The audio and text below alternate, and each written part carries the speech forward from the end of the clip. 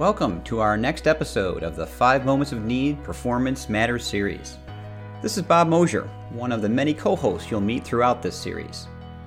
So friends, are you trying to learn more about the 5 moments of need? Maybe how to design for them, implement for them, measure them, and even sell them as an approach to your enterprise. Well, in the Performance Matters series, we will help you better understand the theory and best practices behind this powerful methodology, and offer proven ways to put the 5 moments of need into practice. Hi, welcome back to our Performance Matters podcast series. This is Con Gottfredson, and I'm one of your hosts for this series. And today I'm going to be focusing on a methodology matter with a little bit of strategy thrown in. My parents were dairy farmers and school teachers, and one of my jobs was to milk the cows. We had 50 Holsteins, and at age 14, my father asked me to drive to the barn and milk. Well, I got to drive the car, but he told me to drive to the barn and then drive home, to not go anywhere else. Well, being who I was at age 14, I called my friend Robert Dalton and told him that I had a car. And so after milking the cows, we went for a joyride. And I got to a place where I needed to turn around, so I pulled out into a pasture to turn around. What I didn't realize was that pasture was sub-irrigated. That is, the water table was just right at the surface. And so my car promptly sunk. In an effort to avoid getting caught for being disobedient, I ended up sinking a pickup, huge tractor, and a dump truck before I finally had to go home and confess to my parents that I'd done what I'd done. Well, why do I share that? That was wasted work time on the farm. The time that we spent digging those cars out, those vehicles out, and pulling them out of the muck was not productive work time. We had much that we needed to do on that little farm of 100 acres and 50 cows. And my parents were very busy, making a living. And none of that work contributed to the bottom line. It detracted from it. It took time, precious time away.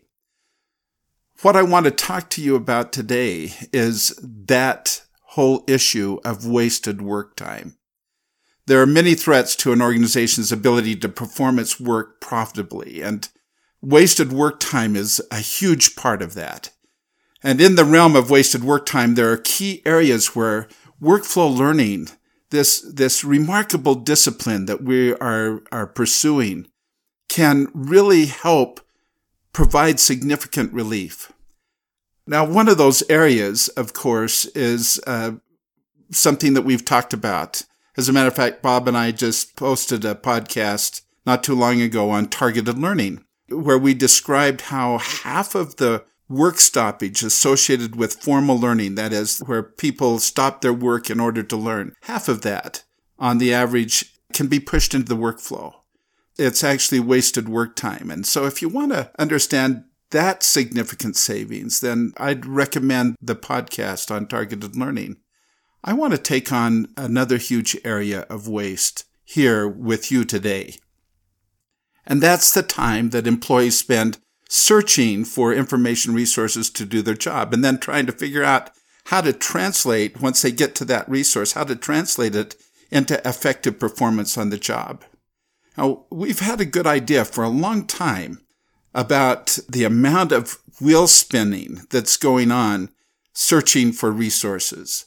In 2012, McKinsey found that employees spend 1/5 of their work time searching for information resources in order to do their jobs, to perform their job tasks. 1/5. That's 1 day a week, or 1 in 5 employees. That's huge. And that's just the tip of the iceberg. Because what McKinsey didn't measure was the time that it takes once an employee gets to that resource that they need to have, once employees get to that resource, to then translate that to effective performance. What does that take? There are two questions that anyone in pursuit of workflow learning and the benefits of workflow learning ought to pursue.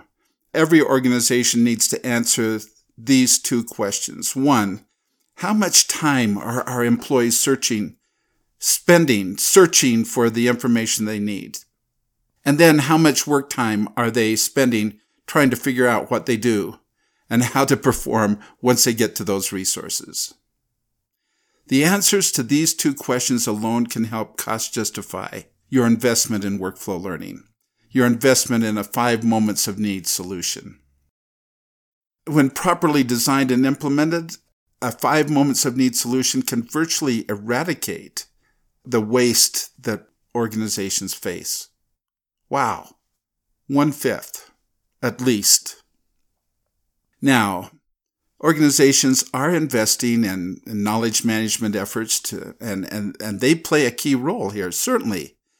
But knowledge management typically is missing a vital approach that directly attacks this huge threat of wasted work time. This approach that I want to introduce to you today is part of the 5 moments of need enable methodology, and it's called the Performance Support Pyramid. You see, at the moment of apply, solve, change, learn new, and learn more, there isn't the luxury of time to search through endless hits offered by a search engine, or wander through the website, or dive down into a learning management system to find and then plow through an e-learning module to get to what's needed. There just isn't the time, nor will performers take that time all the time. And so what they need, and what we've discovered they need, is intuitive access to just the resources that they need within 2 clicks, and then the ability to act upon that within 10 seconds. And we have developed a framework called the Performance Support Pyramid Framework that provides us this ability to manage and to provide access to cascading levels of support in our performance support approach. So it's the Performance Support Pyramid is a framework for doing that. Here's how it works. At the top of that pyramid, we address the contextual ways in which performers need to get to the resources that they need to have. And then underneath that, those contextual access options, fundamental of which is the workflow, then there are cascading levels of support. You see, right underneath that pyramid of accessing resources by the specific job task that I have, my job role, perhaps timeline or location or other contextual requirements. You provide that, and then the first thing that I need to do is to land upon the steps of any given task, steps that would guide me through the task to complete it.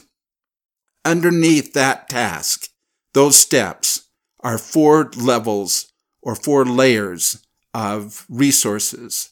The first layer has to do with accessing supporting knowledge. You see, once I get to the steps of a given task, then I may need to access resources that will help me understand the fundamental concepts, the fundamental things that I need to understand in order to perform. For example, I might be able to perform the task of performing a blood transfusion, but I might also need to understand blood types. And so supporting knowledge is the blood type understanding of that. And certainly that's a critical understanding that I need to have, as well as knowing how to perform a blood transfusion. A second layer of resource are what we call reference resources. These are resources that support me as I do a specific task, as I perform a specific task. It might be a job aid to kind of guide me through that, or it may be a tool or a template or access to specific policies that relate to that task. A third layer are learning resources where I may pause my work just a bit and move through a learning burst or a micro learning e-learning or web-based learning module, or a video clip of some kind. Those are the learning resources. And finally, at the bottom of that pyramid are the people resources, the collaborate, through collaborative means, networks of experts or online chat or other modes of getting to people to help me, a chatbot, for example. These 4 layers are cascading layers. That is, as you move down from the steps of a task to the supporting knowledge to the reference resources, you increase the degree in which people are needing to pause their work, to stop work in order to work through those resources and translate them to action. And so the pyramid helps us manage that. It helps us provide those layers and to move to them in a systematic, efficient, non-wasteful way. So, what does that mean? Well, you see, today the volume and complexity of knowledge and work requirements are expanding exponentially, and we've got to have a methodology, an approach that allows us to get to the resources we need at our moment of need to get the job done. And the pyramid allows that. And failure to employ this pyramid methodology, well, it increases the likelihood of performers just spinning their wheels, searching for what they need, and at some point actually just giving up. Or worse yet, to go it alone and then guess.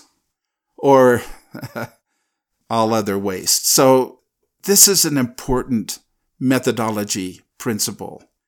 An organization is competent to the degree that its people individually and collectively succeed at their work without wasted effort. And information chaos threatens every organization's capacity to become and remain competent to be profitable because of so much waste that's going on. And the pyramid alleviates all of this. It systematically orchestrates information resources to address the dynamic needs, performance needs of people as they do their work. It needs to guide every organization, and we commend it to you. Thanks for listening to this podcast. Hope it's helpful. Look forward to sharing with you other very powerful insights in this Performance Matters series. Well, that's it for this episode of the 5 Moments of Need Performance Matters series. We look forward to future conversations around how to best put the 5 Moments of Need into practice. We welcome your feedback and can be reached on Twitter using my Twitter handle at BMOSH, as well as our 5 Moments of Need website, which is www.5momentsofneed.com. We hope you're finding these helpful and will subscribe to future episodes.